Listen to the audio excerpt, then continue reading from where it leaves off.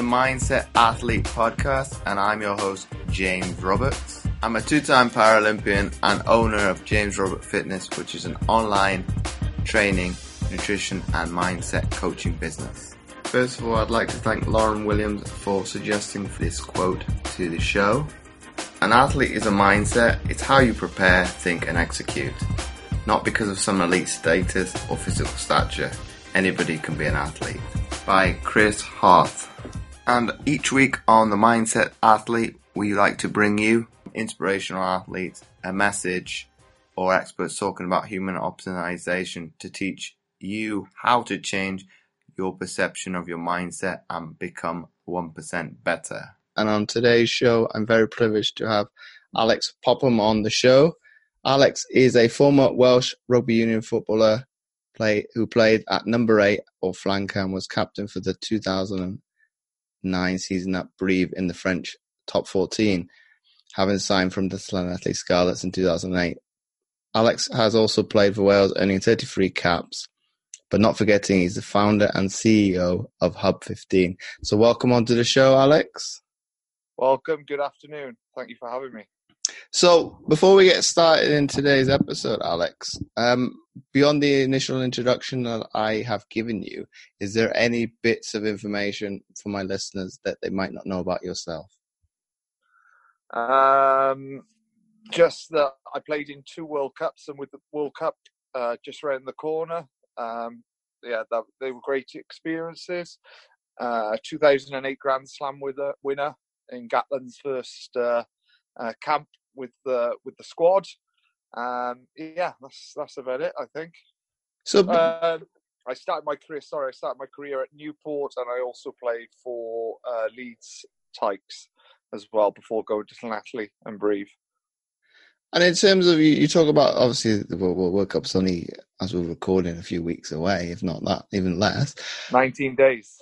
What's it like playing for different coaches and obviously going to 2 different World Cups?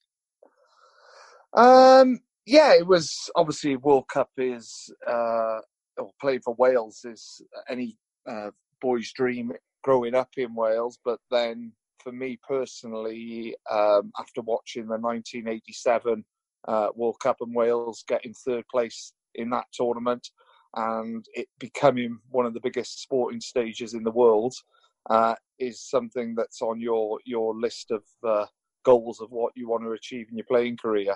And being fortunate enough to play in 2 under Steve Hansen in 2003 in Australia, and then Gareth Jenkins in 2007 in France. It was great experiences, and the memories I'll cherish, or most of them, forever. But you talk about those 2 World Cups more poignantly, Alix, but 2003 was, well, if we kind of put the 2011 World Cup to one side, it's probably one of the most successful ones, but obviously 2007 is probably one of the worst. How does, from a mentality perspective for you playing back then, how do you kind of get yourself back up to a level of playing for obviously regional and club, coming off a high, but also obviously from the other end of the spectrum, coming back from what is a pinnacle of a low? I think in any sport, really, you're only good as your last game, and if it was good or bad, then if you're on a good form, you can run with that and be confident going into the game or the competition or the league. But if you've come off a bad game like we did against Fiji in 2007, I think we had a couple of week break where we didn't have to go back to our regions, but you were biting and couldn't wait to get back out on the field, just to because as a sportsman you start overthinking, and the best place for a sports person is to be out doing what they love and they enjoy and hopefully do best. So when we lost to Fiji in 2007, I just couldn't wait to play my next game of rugby, which was for the Scarlets.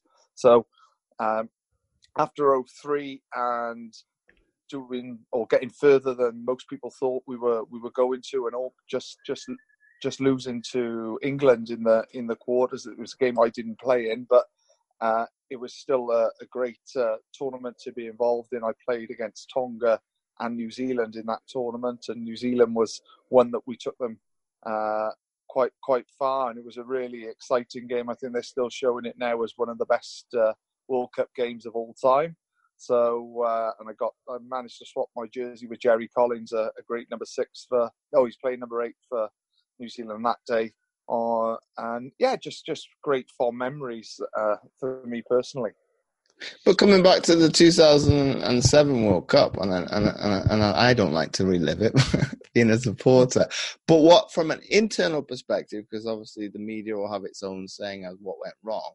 From a playing perspective, what do you think that's, from a game plan perspective, you don't think? Yeah, I think we just underestimated to Fiji. We tried to play them at their own game, and they're dangerous.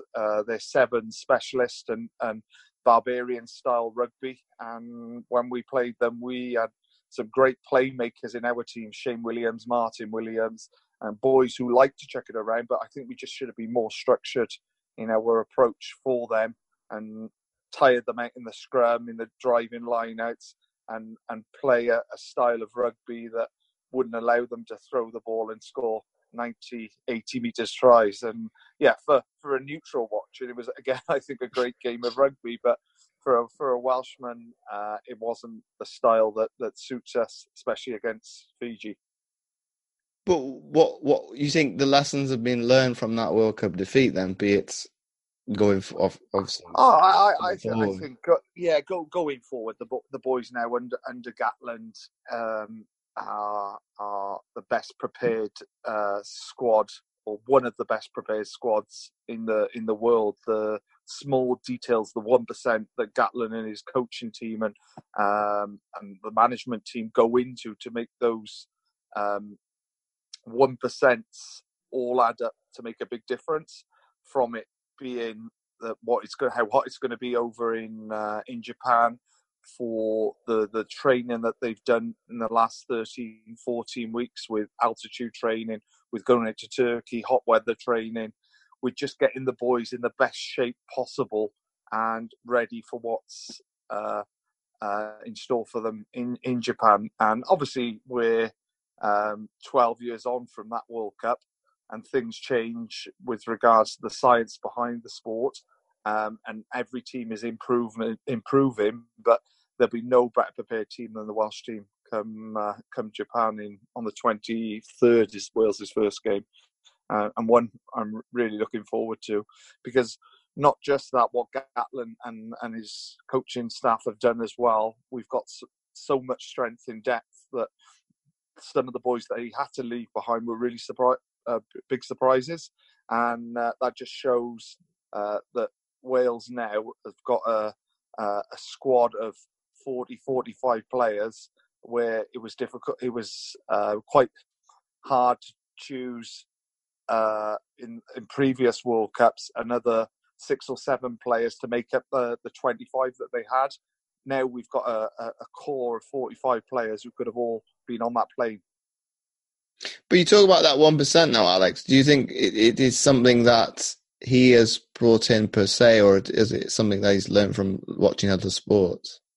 I think it's lots of this comes from other sports with I can't think of his name. The Sky, they're not Sky anymore, but Dave Brailsford.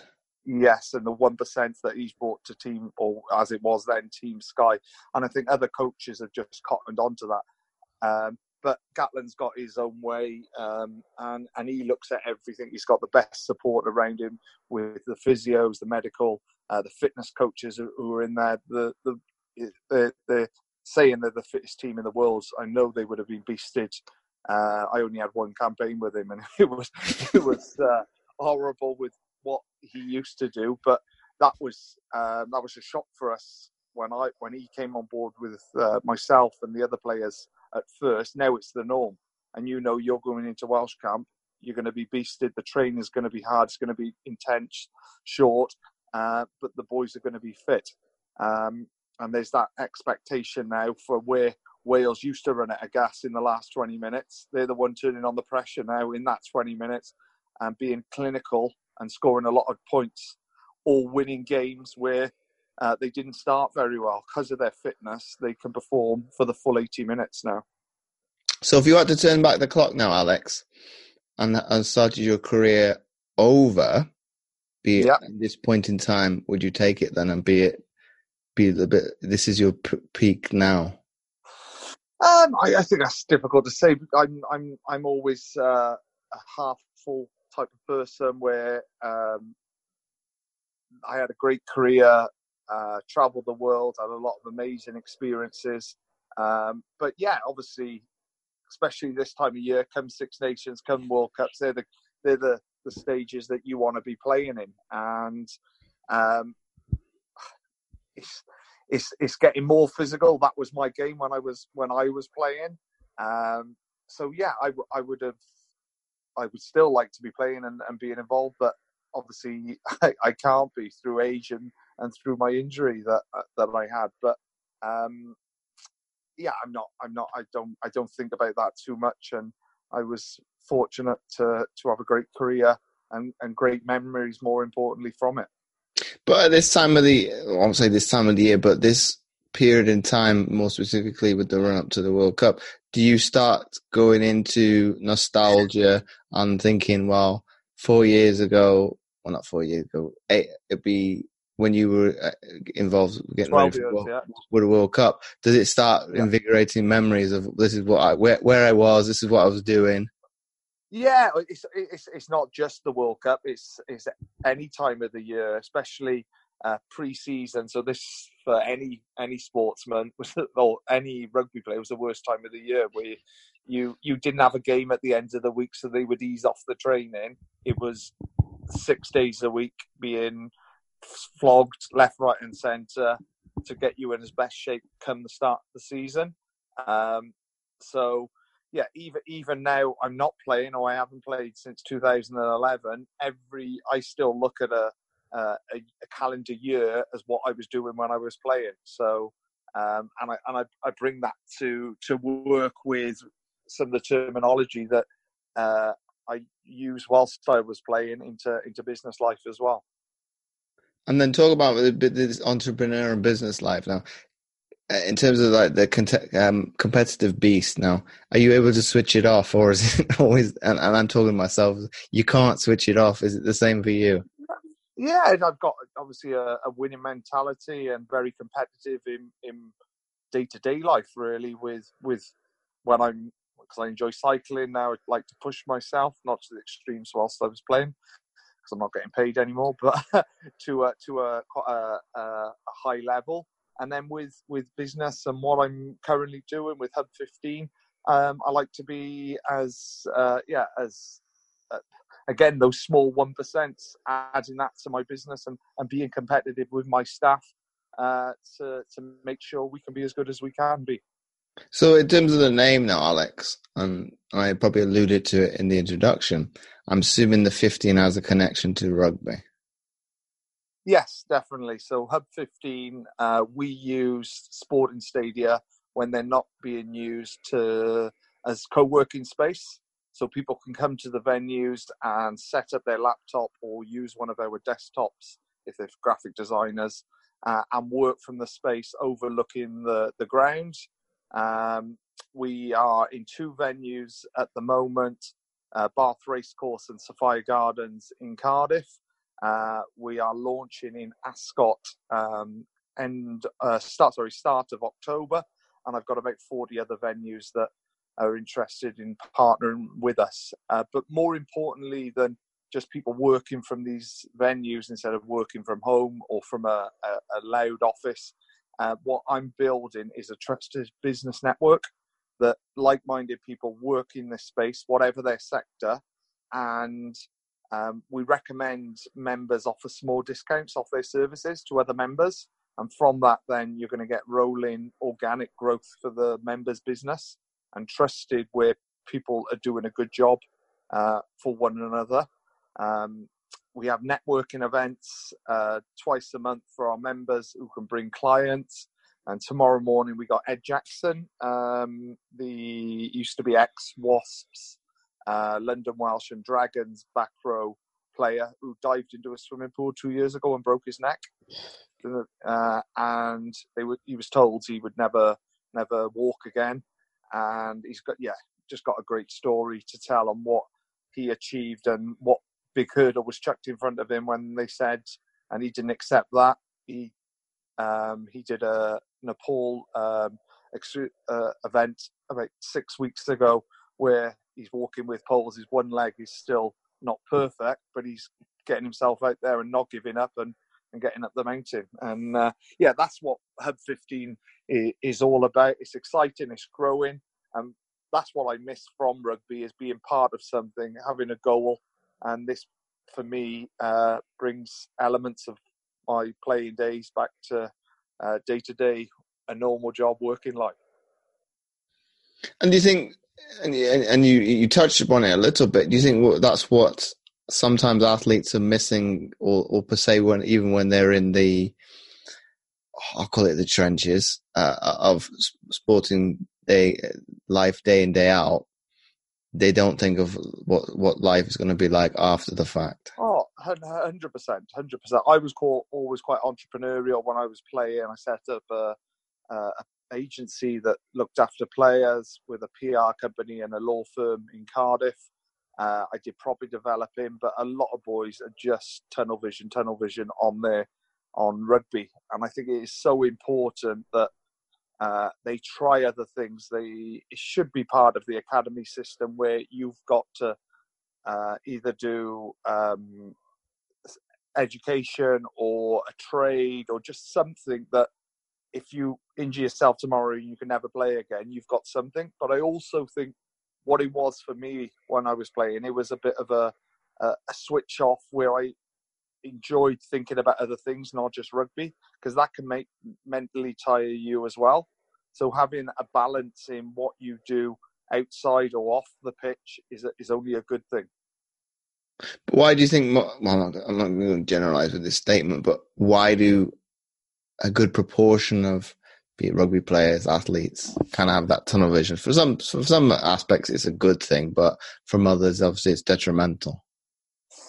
I just think it's drummed into them from such a young age. That's all you've known, and I think if and when you become professional, that is the only thing and only important thing in your life, and you're in a bit of a bubble, and that bubble can burst at any time. But like I said earlier, if you've got that separation from, yes, I'm at the rugby club or I'm at the track or I'm in the swimming pool, but then having something outside worked for me, and having different priorities away from your sport is only a good thing. And it's down to each individual, but I think we should be helping our youngsters and players who are coming through to have something else apart from just their sport. But who would you predicate to that to make that decision? Would you say the RFU or the regions?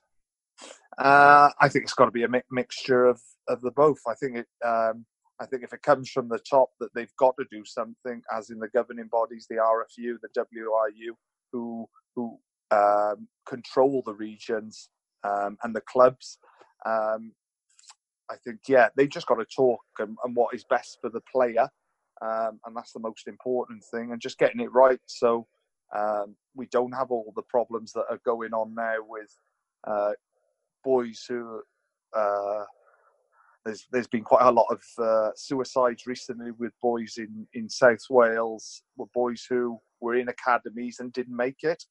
And I just think we need something to support players if that happens to them, as in you get told you're not good enough or you haven't got a contract, and that's all they've known since they were 5 or 6 years of age, being in the best team, being in the region, being in the Welsh team at that age or the age groups, and then get told at 19, 20 that you're not getting a full-time contract. It's hard for them.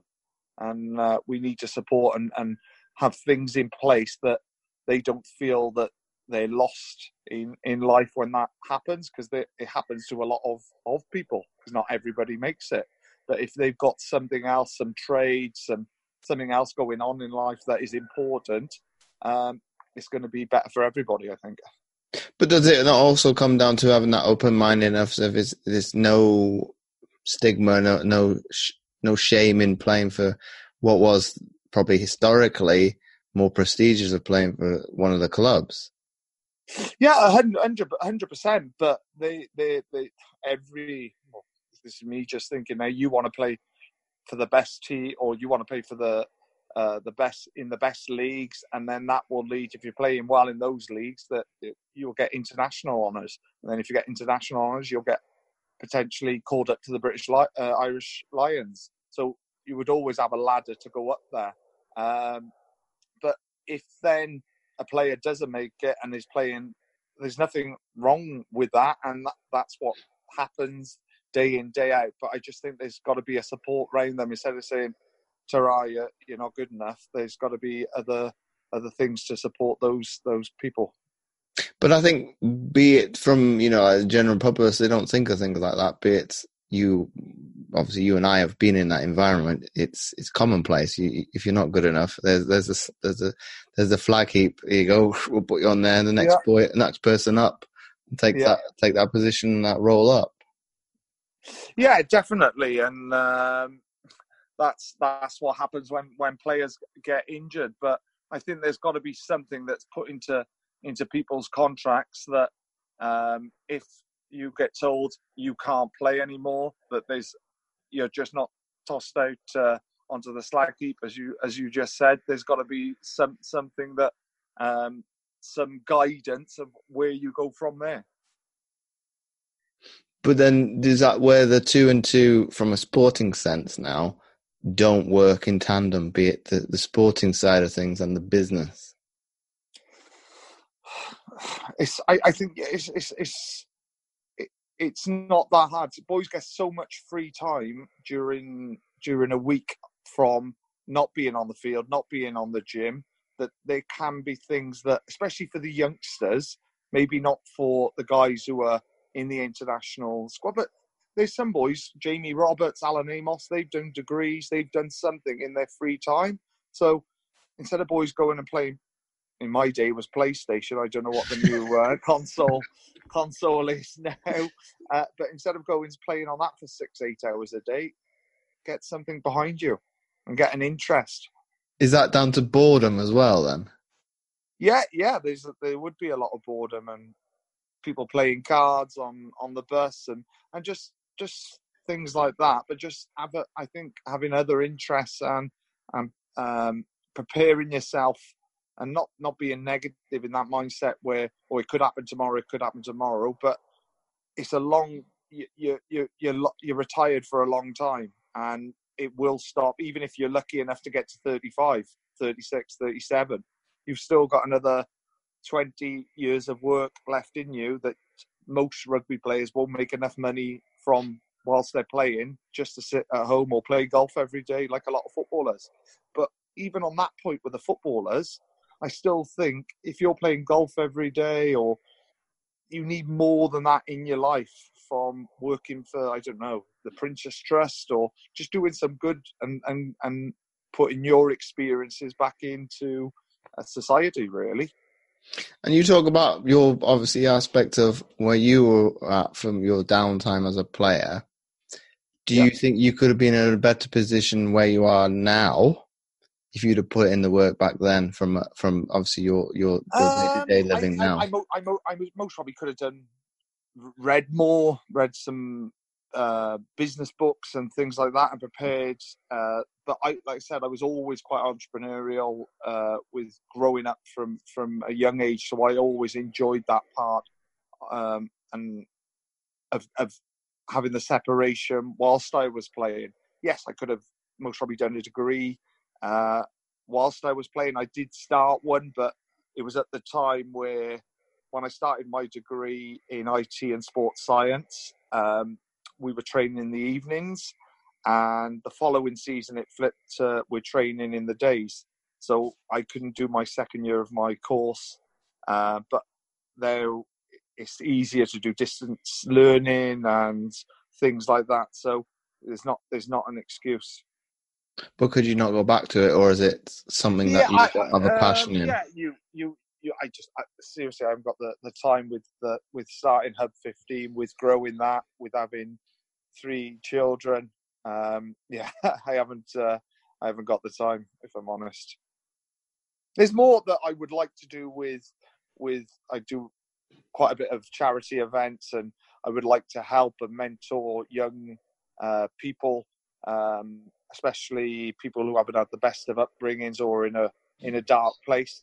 Just to say, look, there is an opportunity out here for you, and little steps, and just trying to make people happy, and show that you can be successful from wherever you come from, really, or whatever your background. Do you think it's leveraging what you've how would I put this, learnt, be it at whatever age level, age grade that you've got up to be able to obviously facilitate that into something else? Like I said, I'm always the positive, the half full type of person, and you get 2 types of people, and it's, for me, showing, no matter what's put in front of you, good or bad situation, that you can get through it. Or if it's a good situation, well, let's make it better. And if you can do that as a sports person, with, be it, you've had a good game, but you've got next week, you want to be even better, or you've had a bad game, then you can address what went wrong and make sure you're best prepared going into the following game. If it's in business, and this is one thing that I found really hard when I first started off in a real job, where if somebody made a mistake in work, then it get talked about around the office for weeks and weeks and weeks. And instead of just nipping it in the butt, like in rugby, where you played on the Saturday, you come in on the Monday morning, you'd have analysis, and you knew if you missed a tackle, or you get told there and then in front of everybody, and not belittle, but yeah, okay, put your hand up, I made that mistake. But that, in business, is sometimes hard work, where people bite their lip and not say it as it is, and then move on, because that's the best for everybody. Learn your mistake, because people don't make mistakes on purpose.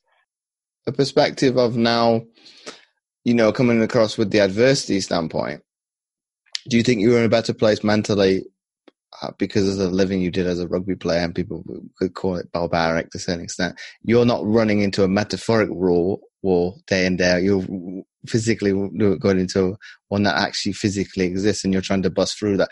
Do you think from a positive perspective that puts you in a better place, because you're having to overcome adversity, obstacles that been obviously purposely put in your way?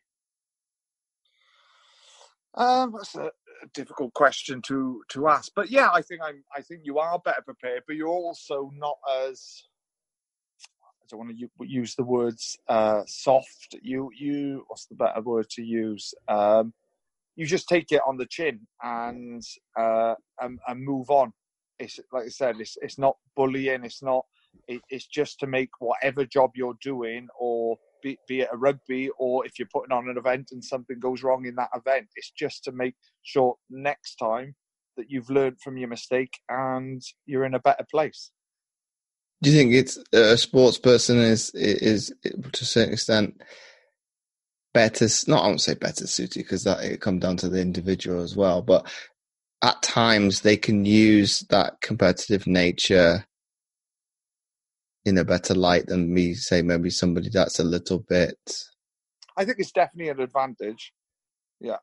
And that's why I think with regards to companies employing professional athletes, there's lots that athletes can bring to an organisation, to a team, to the skills they've learned whilst competing, can be transferred into business. And I think companies are missing a trick on current athletes, retired athletes. They can bring a lot to an organisation, from how they perform, how meticulous they are in their preparation, how they can take criticism on the chin and move on. If you put something in front of them, they can be planned and perform to the best of their abilities, with obviously training in certain instances. But I think companies have got to look at ex-athletes and pick them up and get them involved in their companies. But then from that basis then, Alex, who do you think is the better athlete then? The team-orientated one or the one who's individualistic? Obviously, you're going to have your own biases, but that's... Yeah, definitely. But for me, I think both. If you're an individual athlete, you can bring a lot to an organisation, because you haven't got the support of a team around you. So you've got to be so disciplined. Where at least where in my instance where I was a rugby obviously player, I had a team around me. If there was one day that I wasn't feeling the best, or I had somebody on my left and on my right and behind me that would spur me on and make sure I did it. But as an athlete who hasn't got that support, then it's up to them to get themselves up in the morning to go and do a 2-hour swim, 3-hour swim. And yeah, they both got skills that and mindsets that could add a lot. But yeah, they are different. I think for me, somebody who hasn't got a team around them is again next level with their mindset of to somebody who plays in a team. We'll ask you more specifically. Do you find, or did you find times where you could kind of hide away and kind of retreat, and you're going to have that support? Be it like you were saying, if I'm not 100%, I can. You'll be able, if you're in a hotel. I mean, if you're away in a hotel, you just go off to your hotel and not be in the team room. But the boys would soon find you, and yeah. But that was for me was a good thing. But you'd be able to go off for a walk on your own, and I enjoy my own company. I can crack on with things that I needed to. But it must be. But you would have the choice. I think somebody who's not involved in a team sport or but again, that's all they've known. So I think it's what you've grown up with, what you're used to. I think if you had an athlete who was a rugby player and then went to become a tennis player, they would find that very hard, because and that's when I finished what I missed from life, really, if I'm honest, where I thought I was going to go straight into property developing and that's what I was going to do as a career. But after finishing rugby, it was lonely going up to going to an auction, buying a house, meeting the builders up the house, and then 3 months later selling the house. I had no team around me. I had no one to have banter with. I had nobody to, do you know what I mean, to talk to day to day. And yeah, that's why I got involved with what I'm doing now, is to be part of something and go and have banter with people within the hub or my staff, and just be part of something that we've got a dream, and we want to be in every sporting stadium. Not every, but a lot of the sporting stadiums in the UK, and then eventually around the world. So I think it's good to have that.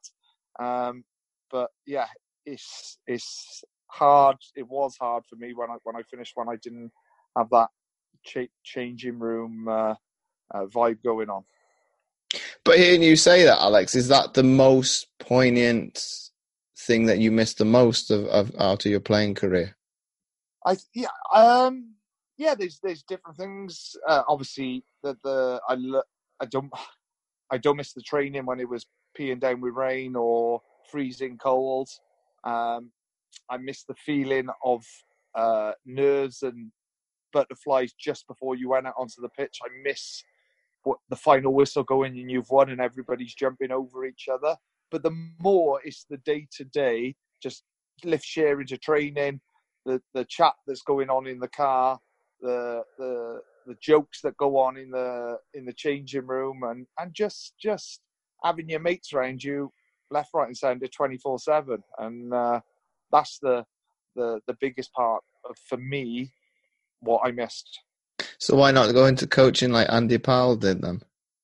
I enjoy my weekends now, and like I said, I got 3 young kids and a wife, or three, not so young anymore. But yeah, I like to holiday when I want, and I think it's too regimented. Where I did that from the age of 4, played rugby, and when I finished, I wanted my freedom, but dip my toe in when I want to go to a game or go to a hospitality event.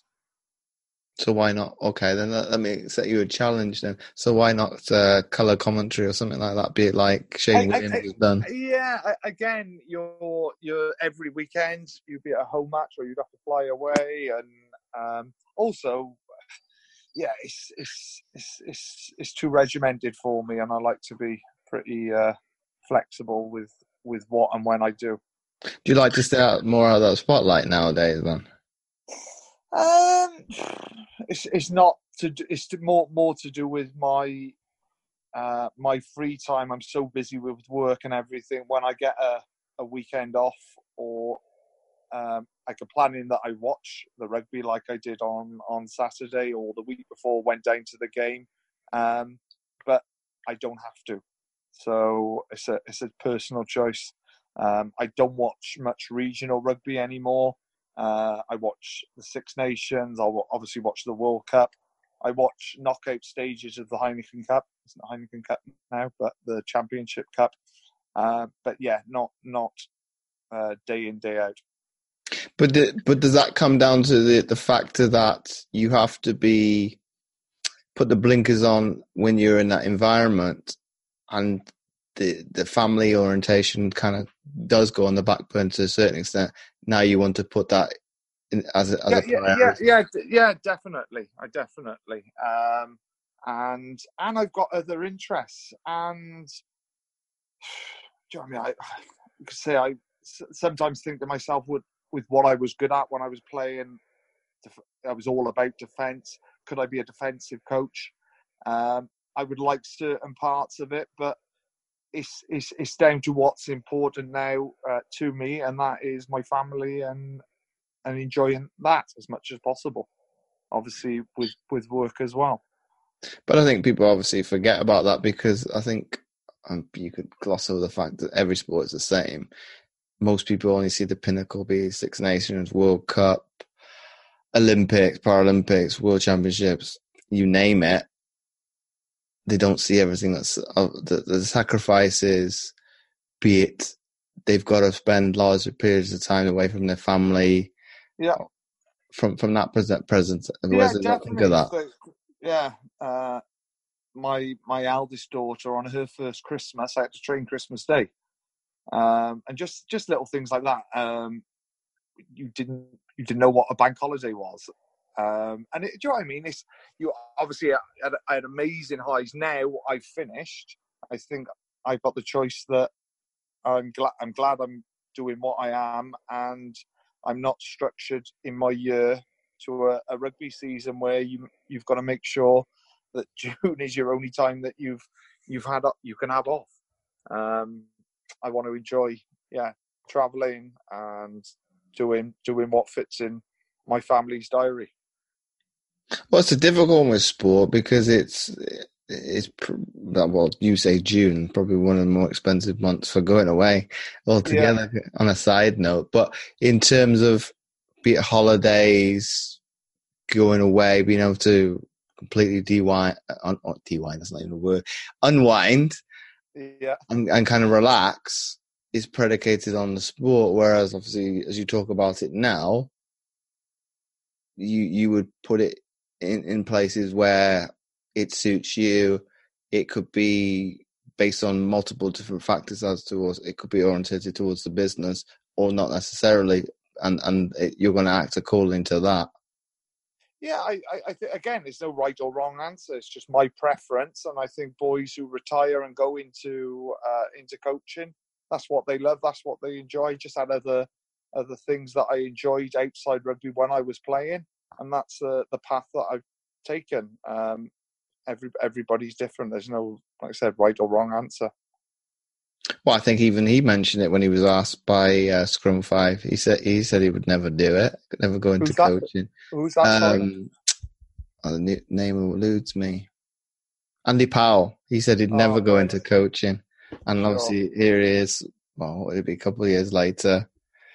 Yeah. But then you could probably see him as animated as ever on the sidelines, and that's probably a coach that's, if they could choose to, would be on the field with the players. Yeah, definitely. So, but also some boys who or whilst they were playing was always coaching. So Steve Jones, who's going to be backs coach for the Welsh team after the World Cup, he was coaching the boys when they was playing. They've just got that natural, the way they explain and how they put it across, the respect of the players. And do you know what I mean? That's a skill in itself. Not every good player can be a coach. But does that come down to his position, though, to a certain extent? Yeah, maybe with regards to being the conductor whilst he was playing, but there's players who you knew were going to go straight into coaching when they finished, because they had that way about them, the way they would work with younger players and had time to do that. Where some boys, as soon as you were allowed off the pitch, they run into change room, have a shower, get in the car and go home. They just didn't have that. Not being selfish, but that's just how they were. They weren't interested in helping other people.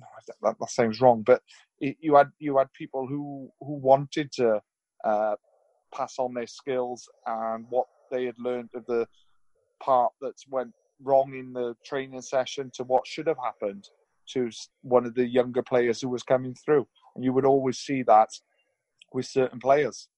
And Steve was one of those. Where would you put yourself? Listening to how you speak, I would put you probably somewhere in between. Yeah, definitely.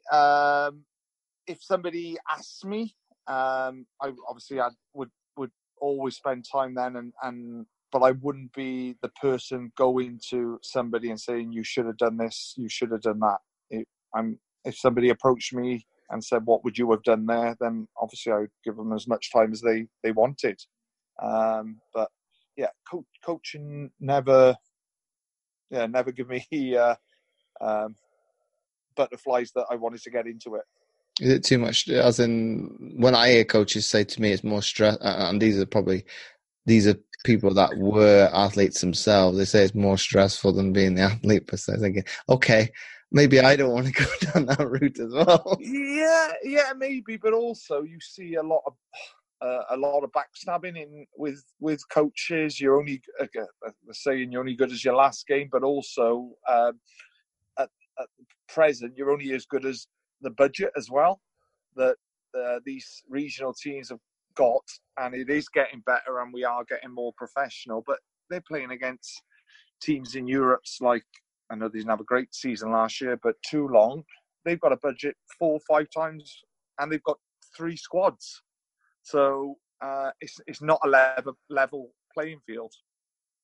But then sport never. If you we were honest with ourselves, sport never has been.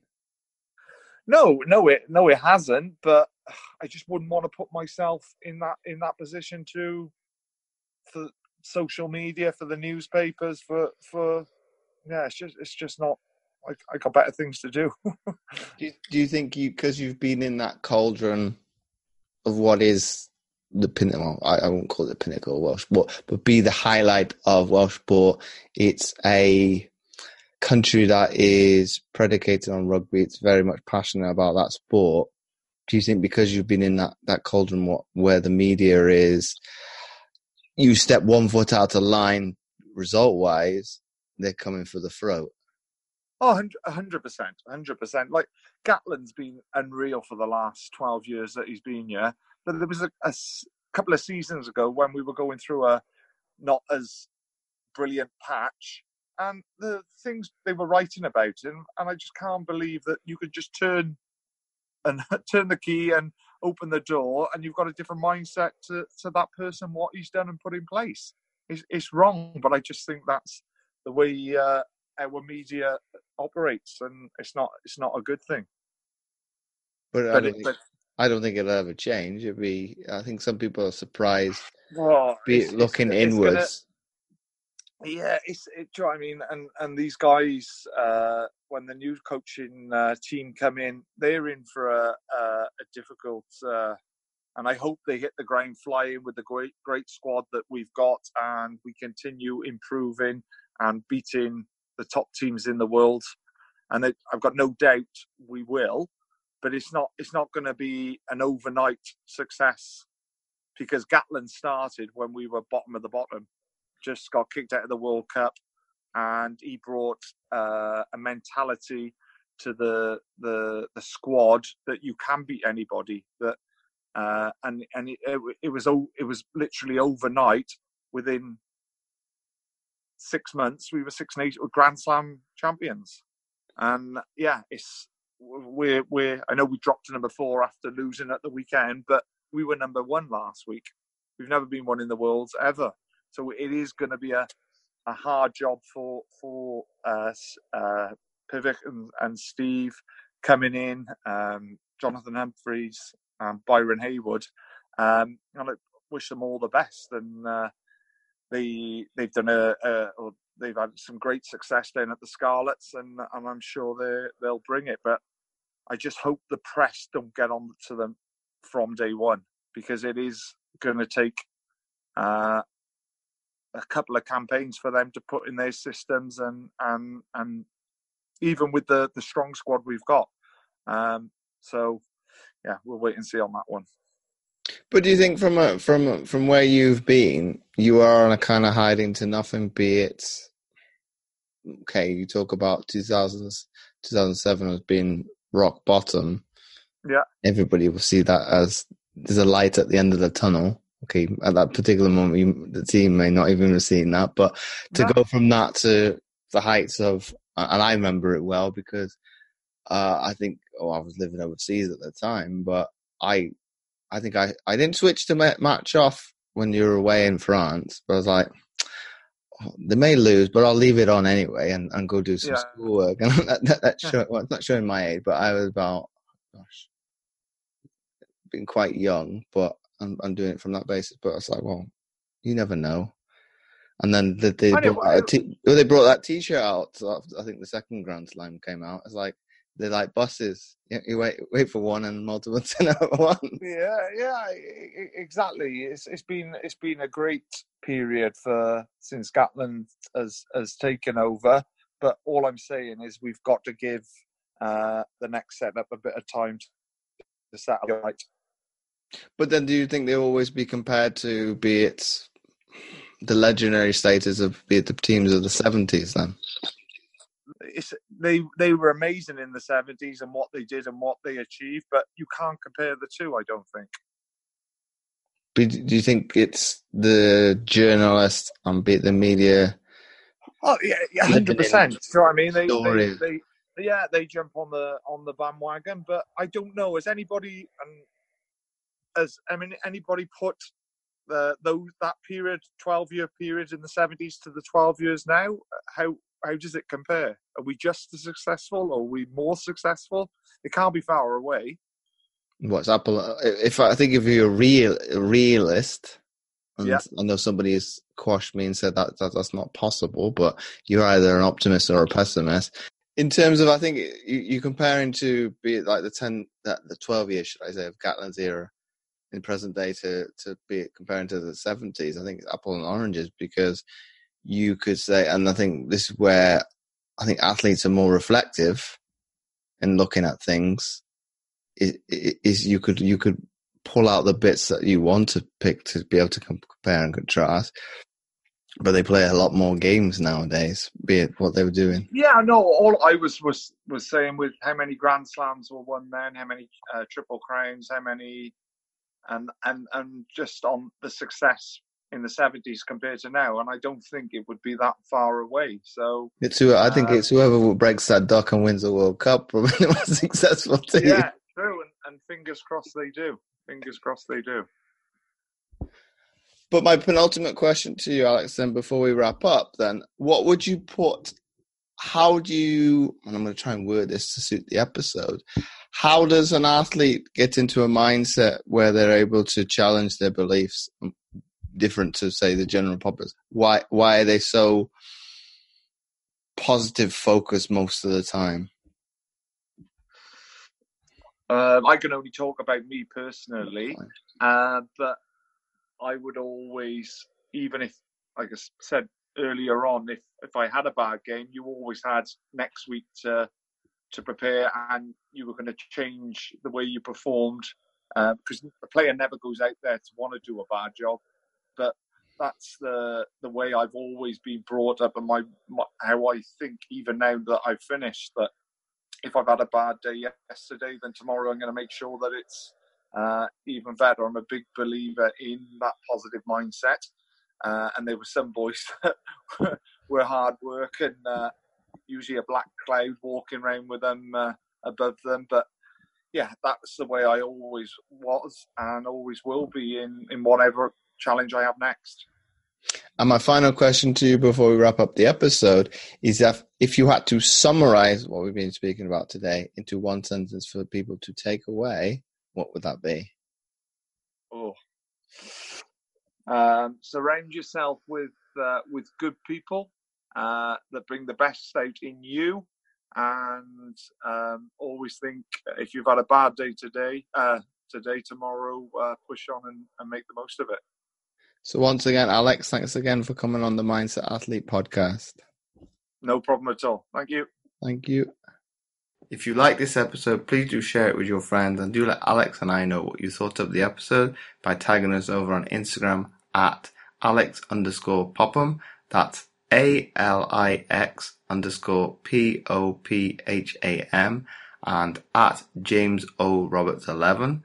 And again, you can do the same on Twitter and Facebook. And finally, do check out his website, hub15.com. That's HUBXV.com. And as always, do check out my free content at fitamputee.co.uk and click on the tab Free Resources. Make sure to check those links out. They will be in the description. You can find all the show notes at mindsetgame.lipson.com under the category Sport. So once again, thanks for listening, and I'll catch you next week for another episode of the Mindset Athlete podcast.